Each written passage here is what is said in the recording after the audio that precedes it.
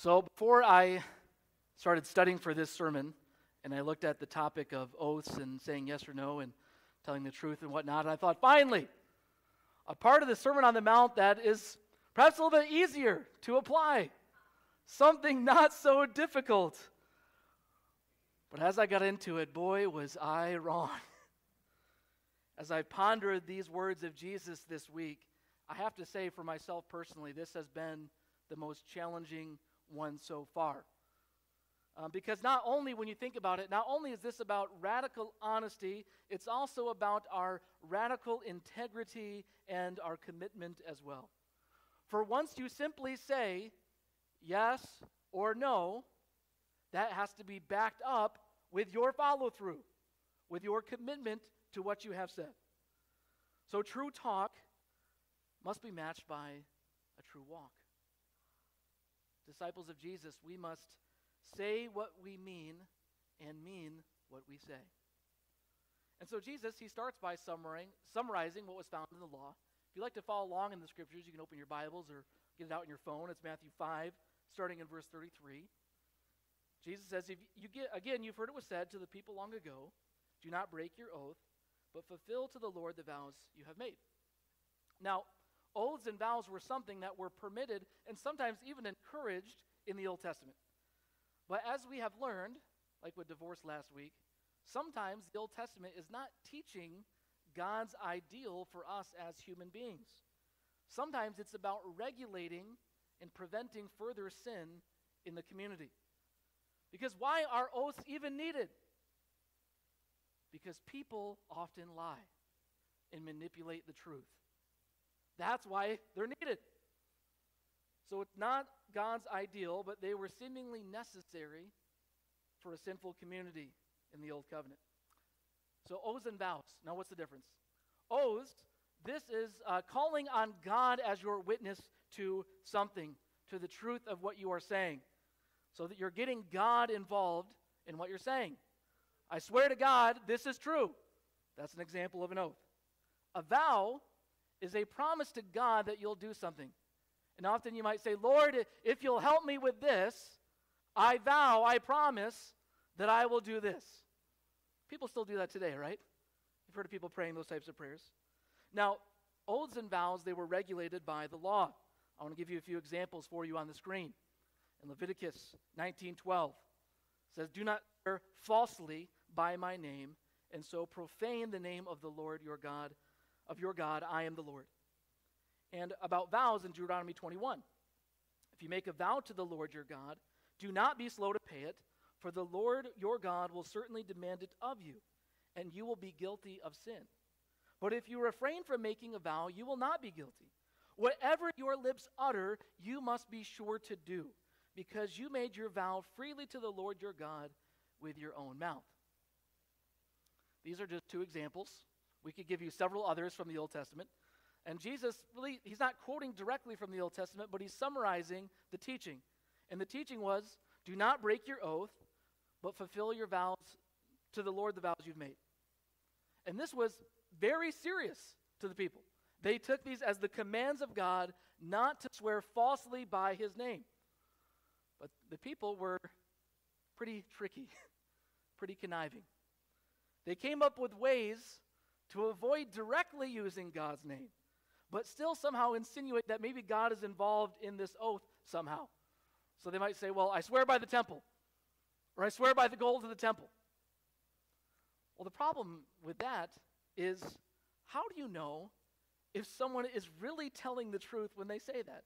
Are they really swearing to God, or are they just using that to kind of make it seem like they're telling the truth and somehow God's involved?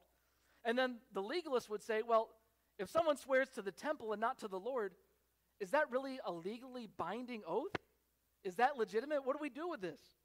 So the religious leaders, they came up with a ludicrous scheme of determining which oaths were binding or not. And later on in the book of Matthew, Jesus directly confronts this with the Pharisees. And he says to them in Matthew 23, woe to you blind guides! You say, if anyone swears by the temple, it means nothing. But anyone who swears by the gold of the temple is bound by that oath. You blind fools! Which is greater, the gold or the temple that makes the gold sacred? You also say, well, if anyone swears by the altar, it means nothing. But anyone who swears by the gift on the altar, or that they are bound by that oath. You blind men, which is greater, the gift or the altar that makes the gift sacred? Therefore, anyone who swears by the altar, swears by it and everything on it, and anyone who swears by the temple, swears by it and the one who dwells in it. And anyone who swears by heaven, swears by God's throne and by the one who sits on it. In other words, Jesus is saying, there is no oath you can make that excludes the presence of God. There's no oath you can say that excludes his presence. And their system of trying to regulate the truth with these oaths, it had gotten so bad, it promoted more dishonesty and foolish swearing. And so Jesus said, do not swear an oath at all. Just don't swear an oath at all. We are not to participate in the system that regulates lies, because we are not to lie like the devil does. Scott McKnight goes as far to say that followers of Jesus are to tell a judge who requests an oath that they are bound by Jesus not to use oaths because their words are honest. That's kind of dramatic, right? And Christians like the Anabaptists and the Quakers, they've taken this very literally and seriously. And an interesting case happened to the founder of the Quakers, a guy named George Fox. Maybe you've heard of him. A judge sentenced him to prison for refusing to swear in the Bible.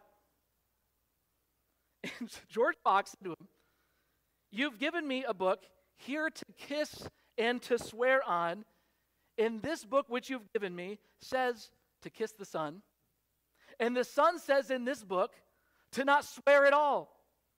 I say as the book says, and yet you imprison me. How chance do you not imprison this book for saying so? Maybe you should imprison the Bible, in other words. Now, I admire the seriousness of these Christians. And oaths were part of the legal system in Israel. And Jesus says, no, you're not to participate in that.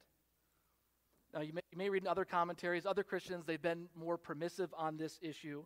I think it does require discernment of what's being asked of you.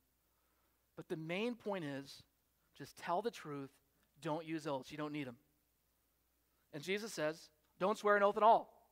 And then he lists the various things that people might use as a euphemism for God, as a way of maybe distancing or excluding God. So he debunks that again.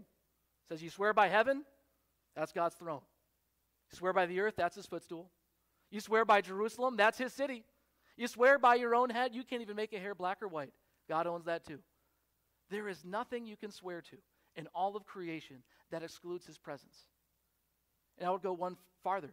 There is nothing you can say in all of creation that excludes the presence of God. So therefore, all you need is to simply say yes or no. Anything beyond this comes from the evil one.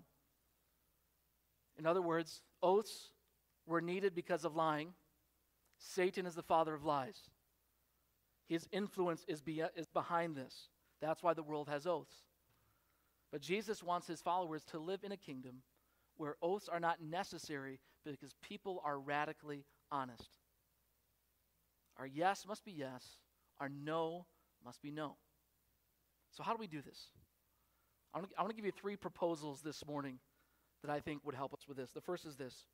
Speak as one who speaks before God's throne.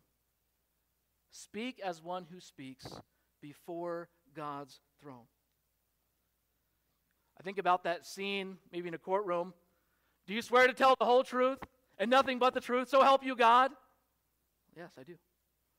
Now, a Christian should not need such an inducement to tell the truth, but we should speak as if every word were bound by the same seriousness as if we had just made an oath to God that we're telling the truth. Everything we say should carry that weight. Because everything we say he is a witness to already. He already hears it. And there is nothing you can say that excludes his presence. And Jesus said this in Matthew 12. He says, I tell you that everyone will have to give an account on the day of judgment for every empty word they have spoken. For by your words you will be acquitted, and by your words you will be condemned. And every word we say, is as if it's truly rising to the throne of God before his judgment seat. So we're to tell the truth and nothing but the truth. But as with divorce last week, we begin to wonder, well, what about that? What about these legitimate, exceptions we might think about? What if in World War II, you're asked, someone comes to your house, are you hiding Jews in here? Now, I think there may be extraordinary situations like this. And in that situation, I would still say, speak as one who speaks before God's throne. In other words, do as God would have you do. So I think in that situation, yeah. And actually, Bonhoeffer said the same thing. Sometimes it's necessary to deceive what the devil's doing, to deceive the work of the enemy. If someone has inspired the devil to do something, or if the devil has inspired someone to do something heinously evil, it may need to be prevented. So I would agree with Bonhoeffer there. But friends, these are, hopefully none of us ever have to face that. These are extraordinary circumstances. But let's deal with everyday life, telling the truth. In our everyday lives, everything we say should be radically truthful and honest. It should hold the weight of an oath. So in what ways might we be tempted to be dishonest? Do we ever exaggerate to make ourselves look better than we are? Do we ever exaggerate to make others or their arguments look worse than they are? Do we ever use superlatives to make our case? I mean, how many marital arguments have gotten drowned by starting, you always do that? Okay, hold on. Maybe not always. Do we accurately represent who others are and what they have said? Or do we leave out parts that are inconvenient to us? Or do we say things and not really mean them? Oh yeah, I'd love to come to that. And then we never show up. Or how about the one that we're probably all guilty of? Oh yeah, I'll be praying for you about that. How often is that so empty that we say we'll be praying, then we don't? And if I haven't convinced you yet, if you don't think you have an issue with this, how many people would volunteer to have all the words that you've said in the past week, just in the past week, everything you've said, everything you've written in a text, everything you've written in an email, and let's just put it up here on the PowerPoint, and let's just scroll through this. I'm going to pick on Stan. Stan Austin said this week. Man, I don't think any one of us would want to volunteer for that. But every word we say rises to the throne of God. Every word we write to others. God has the record of it all, and he will hold us accountable for it. So I think we all could use a few reminders from Scripture. Ephesians 4:29. Do not let any unwholesome talk come out of your mouths, but only what is helpful for building others up. Or Philippians 2. Do everything without complaining and arguing. And if this is what Scripture calls us to, then how important are the words in James 1, where it says everyone should be quick to listen, slow to speak, slow to get angry. So we ought to think before we speak. But even better, might I suggest to you that we ought to pray before we speak. Lord, would you please help me as I'm about to say words out of my mouth? What would you help me say or would you help me speak as you would have me to speak? Think of Psalm 19. May the words of my mouth and the meditation of my heart be pleasing to you, O Lord, my rock and my redeemer. Do you ever consider if God is pleased with the way that you've been speaking to the people in your life, to the people around you? Friends, we live for his glory. We live for his pleasure. So let's speak like he's listening to every word, because he is. So we speak as though those who speak before his throne. My second proposal to you is that we need to live according to how we speak. So we started with radical honesty. This is about our integrity. And this is the part that I would say is profoundly challenging. Once you say yes or no, you're bound to follow through with what you said. You might hear people say, my word is my bond. What does that mean?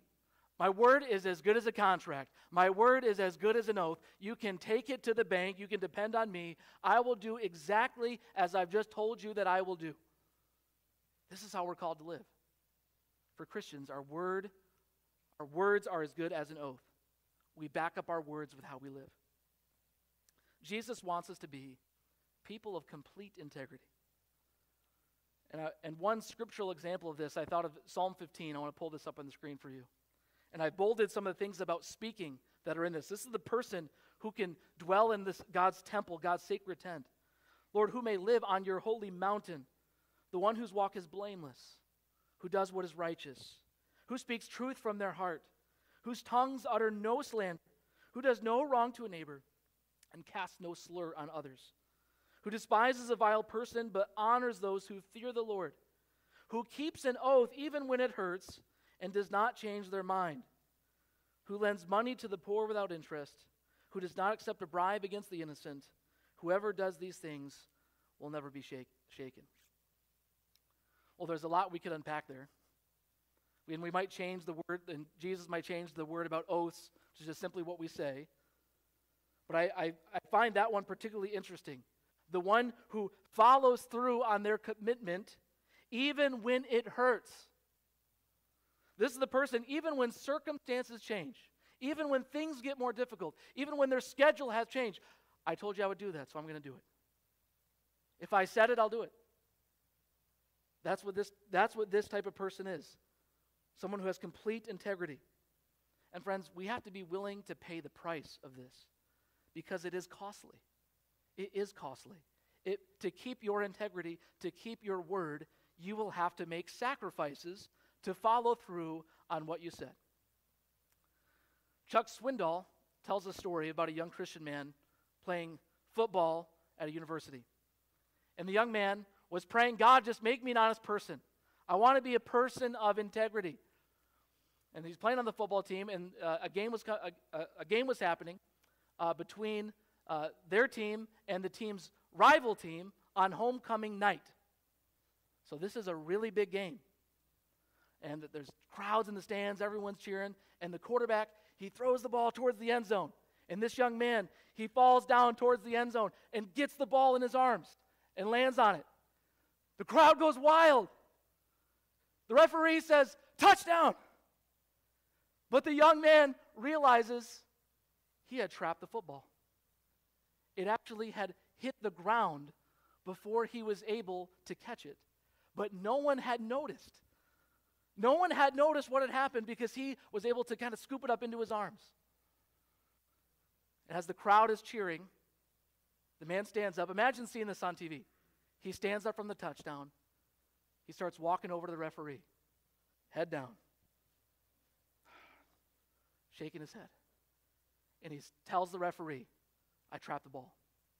It's not a touchdown. They reverse the touchdown. They end up losing the game to their rival team. Everyone on the team said, what are you doing? Who cares? What were you thinking? Everyone in the crowds, what in the world were you thinking? But this young man was willing to pay the price of integrity. He had made his prayer to God, Lord, make me an honest man. Make me a person of integrity. And he was willing to pay the price, even though it cost him a lot. That's how we ought to be as followers of Jesus. We must pay the price of integrity. Our lives have to match who we say we are. And this is why I give you my final proposal, is to be all in with your commitments. To be all in. Now, as I was wrestling with how demanding this teaching of Jesus is, the thought crossed my mind, well, what if I just never said yes or no to anything? If I just never said yes or no, then I can never get in trouble. Oh my goodness. And sometimes, as funny as that sounds, sometimes this is the literal advice of the world. The world will say, the only way to be happy is to have total freedom, to have no obligations, no commitments. Then you can do whatever you want. But the truth is, if you do that, you will become a slave to your sinful heart, to your wishy-washy heart, and to the circumstances of a chaotic world. You will actually not be free. And so in the face of your own sinful heart, in the face of a chaotic world, the only way, friends, to true peace and freedom in Jesus is to thoroughly embrace the right commitments, the right limitations, and the right obligations. That's the way to freedom. It is counterintuitive, but it's true. Living wishy-washy, living without a yes or a no, is no way to live. So let your yes be yes. If you've made a commitment to something, be all in with what you said you would do. We talked about marriage last week. Are you all in on that commitment? If you become a parent, are you all in on that commitment? For you've decided to be an employee of somebody, are you all in for that? Have you made a commitment to be part of a team or a committee at work or school? Be all in for that commitment. You've taken on a project. Are you all in?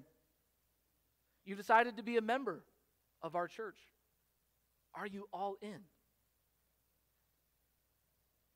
We're voting on some leaders this afternoon. You decided to step into leadership. Are you all in for that commitment? Bottom line, friends, you have to ask yourself, can the people around you rely on you? Would the people around you say that you are absolutely dependable, that you are absolutely faithful to what you said you would do? You know, I think our culture has a big problem with bailing. When circumstances change, when things get hard, when it doesn't really work with our schedule anymore, well, just bail on that. We have a big problem with that. Christians should not be known for this. So whatever you have said yes to, whatever that may be, whatever God is calling you to do, give it your best yes. Be all in. And friends, sometimes you have to give things your no because you've said yes to what God is calling you to do. Just make it, if it's a no, make it a no. That's something that you have to discern with the Holy Spirit and in community. I want you to consider a couple of other things. Consider your no to sin. Consider the fact that you have said no to sin. No, I will not lust. No, I will not be overcome by greed. I will not compromise the values of Jesus. So if you've said no to sin, let it be a firm no. It will not be in my life. It will not have a place in my heart or my mind. Let your no to the distractions of the kingdom be a firm no. Do not be sidetracked by what the enemy wants to do in your life. Give him a firm no. Say, no, not today, not on my watch. It is a firm no for me. Consider what it means also to have said yes to Jesus. Consider what it means to say, yes, Jesus, you are my Lord. You are my God. You are my King. Yes, I will follow you. Is your yes to him your best yes? Is it all in for him? Friends, we know from Scripture, God cannot stand it when we are lukewarm. That's just the truth. He wants a full yes. You know, there's a story remember the prophet Elijah and how many people were worshiping Baal? And it says, he goes to the people and he says to them, how long will you waver between two opinions? If the Lord is God, follow him. If Baal is God, follow him. And it says the people, they said nothing. They were wavering between two. Are you all in for Jesus? If he's your God, then give him your all. Follow him. Choose now to say yes to the most important commitment in your life. So friends, Jesus, he calls us to be all in for radical honesty, integrity, and commitment. And we can do this because he said 100% yes to you.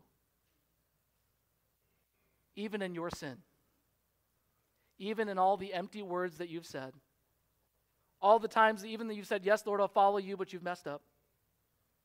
Even in all that, he said 100% yes to you, to creating you, to saving you, to dying for you, to rising again for you. Now he is your mediator between the Father, so that all your sins will be forgiven forever and you can be with him forever. He has given you his best 100% yes. And he holds out his arms and says, will you love me back the same way? Will you love me with the same love that I have loved you? I want to close by giving you guys a song. Invite Matthias up. We're going to close with some special music. And as we're playing this song for you, the reason I feel it's beautiful is it talks about the mercy of God, the faithfulness of God, even when we've been unfaithful, and how he keeps pouring out mercy upon us, even when we don't deserve it. And if you feel like singing along as you catch on to it, please do that. But also just take this time to pray and to meditate on your walk with the Lord.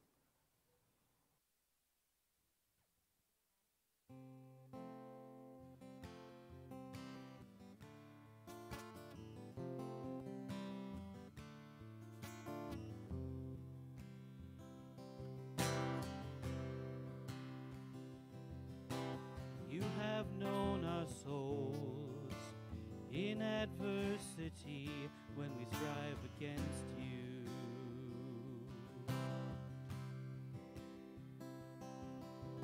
You extend your hand time and time again from the heights of glory to the depths of my heart.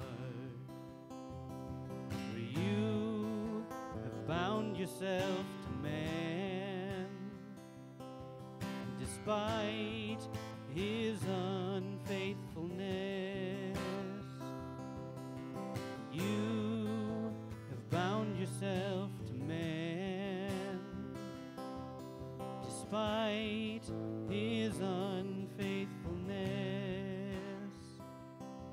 You pour out mercy. You open your heart. You pour out mercy to reveal your heart. For you have bound yourself to man, despite his unfaithfulness. You have bound yourself to man, despite all his unfaithfulness. And you pour out mercy. You open your heart. You pour out mercy to reveal your heart. And all man's empty promises lie broken at your feet, but you have never broken one. All man's empty promises lie broken at your feet, but you have never broken one. All man's empty promises lie broken at your feet, but you have never broken one. open up your heart time and time and time again. You open up your heart time and time and time again. You give beauty for ashes and garments of praise. You give infinite mercy to those who fear your name. You give beauty for ashes and garments of praise. You give infinite mercy to those who fear your name, and you pour out mercy. You open your heart. You pour out mercy to reveal your heart. All man's empty promises lie broken at your feet, but you have never broken one.